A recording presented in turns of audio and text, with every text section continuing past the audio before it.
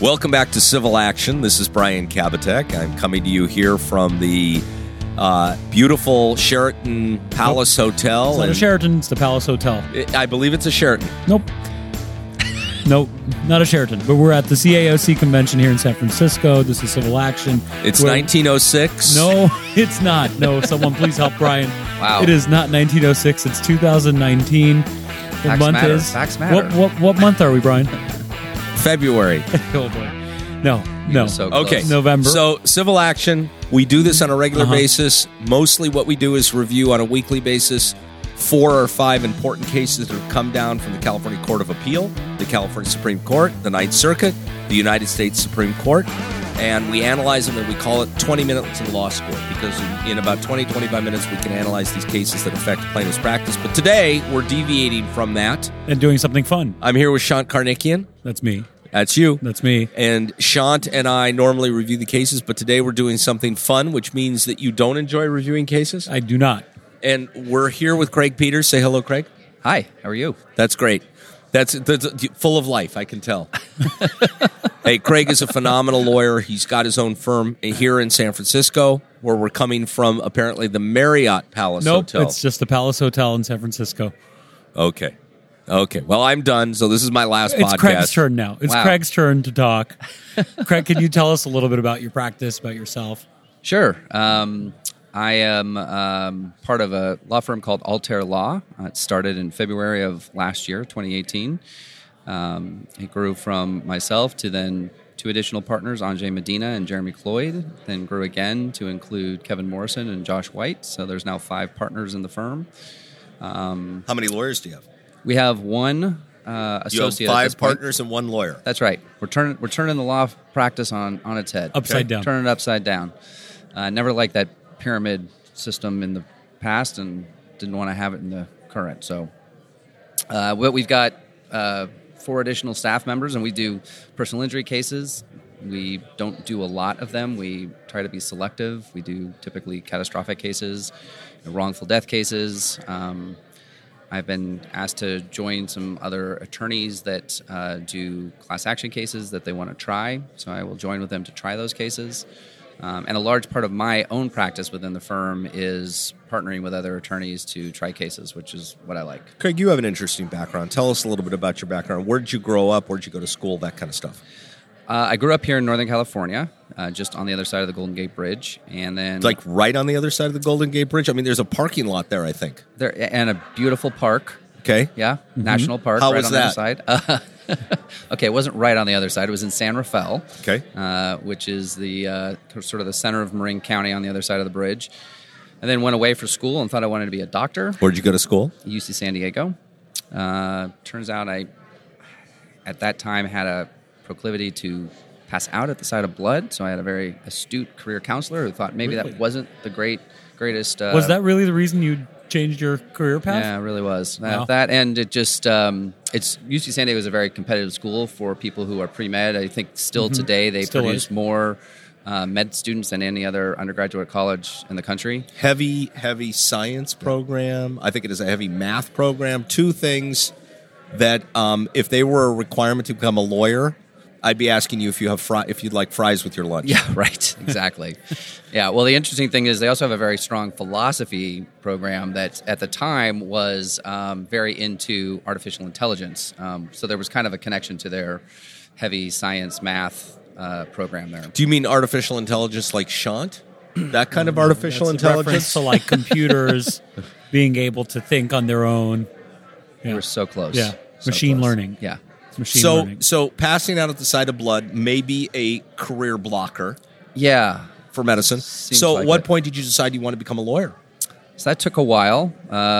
First became a communications major, which I liked but didn't love, and then ultimately ended up taking a philosophy class and really loved it and just liked the whole process of figuring out what arguments made sense and what didn't and the debating. And that was the point at which I thought I wanted to be a politician and thought going to law school would be a good way to do that. Went to law school, decided pretty quickly that all of the things that are involved in running for office were not a good fit for me. Well, let's talk about that a little bit. First of all, where'd you go to law school? I went to University of San Francisco School of Law. Okay. So when you talk about all the things about being a politician or running for public office, I think one of the big blockers today is you turn on the news. It doesn't matter. You turn on Fox if you've lost your mind, or you turn on CNN or MSN or even the news, or you pick up a newspaper, or you just get basically any kind of news feed. And it seems to be these personal attacks on politicians on a regular basis that would discourage people from running for decent people from running for public office. Yeah, I think, right, there's a real disincentive if you have a genuine interest in kind of getting the right thing done. It's sort of, you're discouraged really by the process. Back when I was thinking about it, it was not nearly as bad as it is today. And one of the things that worried me was the issue of raising money and then being beholden to people who had contributed to your campaign. And I think in large part it too was just sort of the macro idea. I liked the one-on-one of working with people individually, and so becoming a trial lawyer seemed like a much better fit for me. Okay, so I want to go back to politics in a minute, but first I want to ask you a little bit more about your career. Tell me about the first really big, important case that was important to you that you handled as a lawyer. The first big, important case I handled was the first trial I had, which was within the first 30 days of becoming a lawyer, having a law job. It was a case that had bounced around the public defender's office for 5 years that nobody wanted to try because it was a horrible case. It was a guy who was charged with possession of drugs, driving under the influence, hit and run. I think he also was driving on a suspended license. Anyhow, it was not a good case. There was a reason why I had hung around for so long, and I was given the opportunity to try the case and thought, what the heck, this will be a great experience. And I learned a ton from that case, things that I still hold with me today, things that I have taught to other lawyers about what I think is important to do in a case. How did the case turn out? My guy was found guilty on 3 of 5 charges, which actually people thought was a win. So, and the jury stayed out for 2 days deliberating, which my colleagues at the public defender's office also told me was a win. So that's good. And one of the interesting things was there was this sort of phantom witness that this client that had been hanging around for 5 years, had been telling all the public defenders about, who was kind of a homeless person. And everybody's like, I'm not really sure that person exists. And after the case was over, we were sitting in the judge's chambers just chatting, the district attorney and myself and the judge. And he said, why didn't you bring that guy in? I said, well, I did go to the parking lot where this happened and tried to find that guy. I didn't see him. He's like, you didn't find him. He's there all the time. And I'm like, I'm sorry, Judge. The judge knew. You know him? He's like, oh, yeah, witness? I know that guy. So, again, just further evidence. Hiring investigators and having somebody else do some legwork is a nice idea, but at the end of the day, there really is nothing like doing your own legwork. Right. What challenges did you face early in your career that kind of shaped the direction your career ultimately took? I think, when you work as a public defender, you're outmanned, outgunned, outfunded, out everything. And you get used to having sort of feeling like the whole world's against you. The judges don't like you. The sheriff's deputies don't like you. The police don't like you. Oftentimes your own clients don't like you. Certainly the juries don't like you, at least initially. And so I think kind of learning from that adversity and how to manage that has been super helpful for me. In my cases now, when I look at a bad case, it never seems that bad to me because by comparison, nobody goes to jail at the end of it. Right. And usually it is somebody who's catastrophically injured and really needs some help. So that has definitely shaped the way I see my practice now doing personal injury cases. Craig, how did you end up going from the public defender's office into the plaintiff's world? I got a call out of the blue from a law firm that one of my law school classmates and somebody who's now actually on the board of CAOC, her law firm called me out of the blue saying they were looking for somebody to just try cases and do civil work. It was for a firm that represented people who were suffering from mesothelioma from asbestos exposure. So I traveled all over the state for about 2 years just trying mesothelioma cases, one after another. Great. Wow. So in current times in your firm and what you're doing right now, can you give us an example of a case that you feel particularly passionate about? Boy. feel passionate about all of them. We are our firm is representing almost all of the victims of the shooting at the UPS Potrero Hill facility here in San Francisco that happened back in 2017. 3 people were murdered. Another 8 were wounded. Was it a disgruntled employee? It was, who entered into the facility through the metal detectors and was never checked by the Allied Universal security personnel who were hired by UPS to do security at the facility. And that individual was armed? Correct. They walked through the metal. We have actually a video of him walking through the metal detector, setting it off, and the guard sitting there with his feet up, looking at his phone. Wow. That's something. Wow. If you could go back in the time to meet the 21-year-old Craig Peters, what would you say to him? He's very pensive. He's thoughtful. I mean, he's thinking about his Pensive. answer, It's a good unlike word, us, where we pensive. just rattle off Wow. whatever pops into our crazy brain, crazy in our shit little pops tiny into our brain head, at yeah. any given moment. Yeah. The 21-year-old Craig, I would probably tell myself to get serious earlier. I think I was a little bit of a late bloomer in college, in part because of the going off the rails and not having that clear path to do pre-med. So it felt like there might have been some lost time in there. But having said that, I don't, all of our experiences go into who we are today. So Right. I'm not sure. So basically, you don't like my question. That's okay. That's no, all it's- right. it's a No, good I'm not. My question. feelings aren't hurt. It's okay. It's okay. I'm okay with that. What I'm would you going to go move back on. and tell the 21-year-old Brian?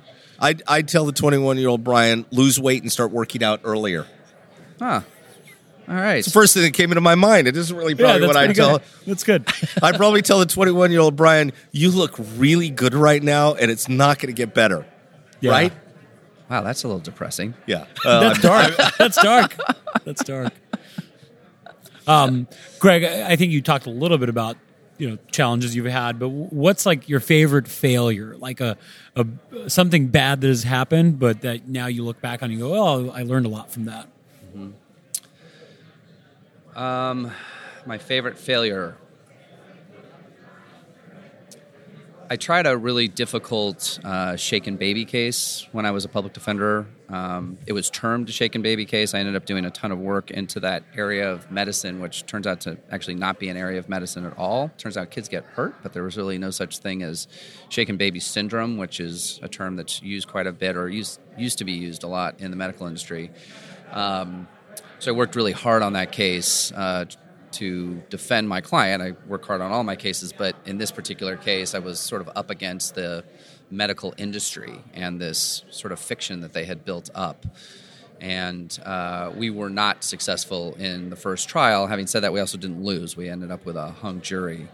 And I was not terribly optimistic about my client's chances, in part not only because the medical community was so invested in this idea of shaken baby syndrome. They also had this incredible doctor, this pediatrician from UCSF, who was the star witness for the prosecution. She came off great, I thought. And then my client was a monolingual Spanish speaker who was not a U.S. citizen. So I was worried that the combination of all that was going to end up going badly for him. So it taught me that you can take on anybody. If you've got the facts and you've got the passion, ultimately, people, generally speaking, tend to see through the fog and they come to the right conclusion. So, Craig, let's have a little fun here for a couple minutes. We're going to ask you some fast-paced questions. Right now, the way that it seems to trend is my questions are basically rudderless and meaningless, and Sean's have some direction. So we're just going to fire them at you quickly and get your answer. Sean? Sure. Go ahead. Growing up, what did you want to do? What did you think that you'd become when you grew up? No matter how unrealistic. At what age? I got to ask. Like really young, like, pre 10 years old. Yeah, when I was really little, I thought I wanted to be a politician. Even at that age. Yeah. Wow. Wow. He looks Okay. like a politician. You Yeah. have a good looks. You look like you could be a politician. Yeah. Me, not so much. What's your favorite movie? My Cousin Vinny. It's good. I taught an entire evidence class around that movie. Oh, really? Yeah, That's it's great. really fun. That's great. That movie wasn't out when I was in law school, by the way, in case either of you were wondering. Was that after you were in law school? It was still black and white without Oh, you went to without law school sound. a long time ago. Did they even have film back no, then? talkies. Or silent movies? Yeah. Yeah. Go talkies. Yeah. Yeah. If you had a superpower, what would it be? Or what do you want it to be? I think it would be to fly. Fly on the wall. No, to fly. Oh, to fly. Yeah. Okay. Like R. Kelly? Verb. No. Oh, no. No R. Kelly. We're not that type of No. program here. No. R. Kelly references. No. Your turn, Ryan. Not to flee, to fly. No, I believe I can Yeah, fly, right? that's pretty funny. The flea. If you could sing, and I'm not saying you can't, but if you could sing, what would you want to sing? What song would you want to sing? Wow, I think if you can sing the Star Spangled Banner, you can sing just about anything. So I think that's what I'd want to be able to sing. Not that it's necessarily my favorite song, but I think it's an incredibly hard song to do well. That's pretty good. If you could be anywhere in the world right now, where would it be?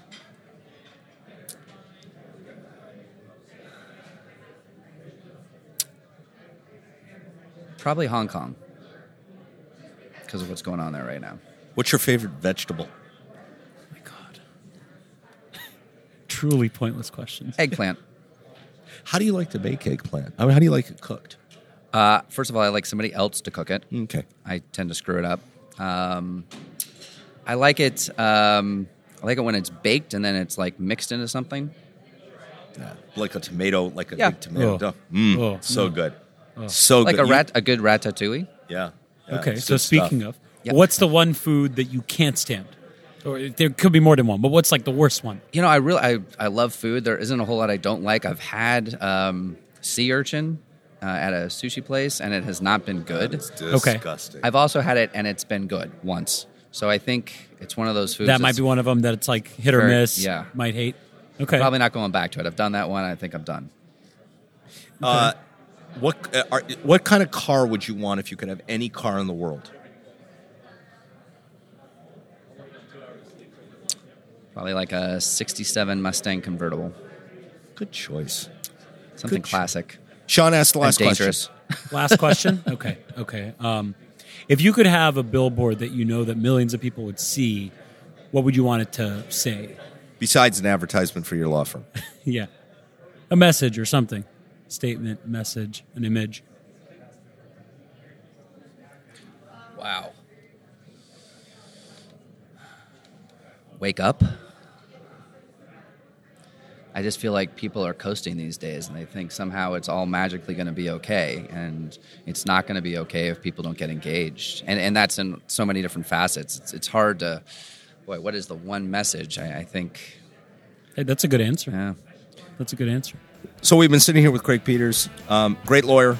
I didn't even get a chance to mention your hard work with the Consumer Attorneys of California, where we're here at the convention in San Francisco this weekend. Thank you for all the things you've done. Thank you for the things you've done for the profession and for the people, keeping access to justice open. We really appreciate you being here with us today. This is Brian Kabatek along with Sean Karnikian. That's me. And you can find us at kvklawyers.com. And thank you for tuning in. And we'd love to hear your feedback. Thank you so much, Craig, for joining us. Thank you guys for having me. Thanks Thank for what you. you do.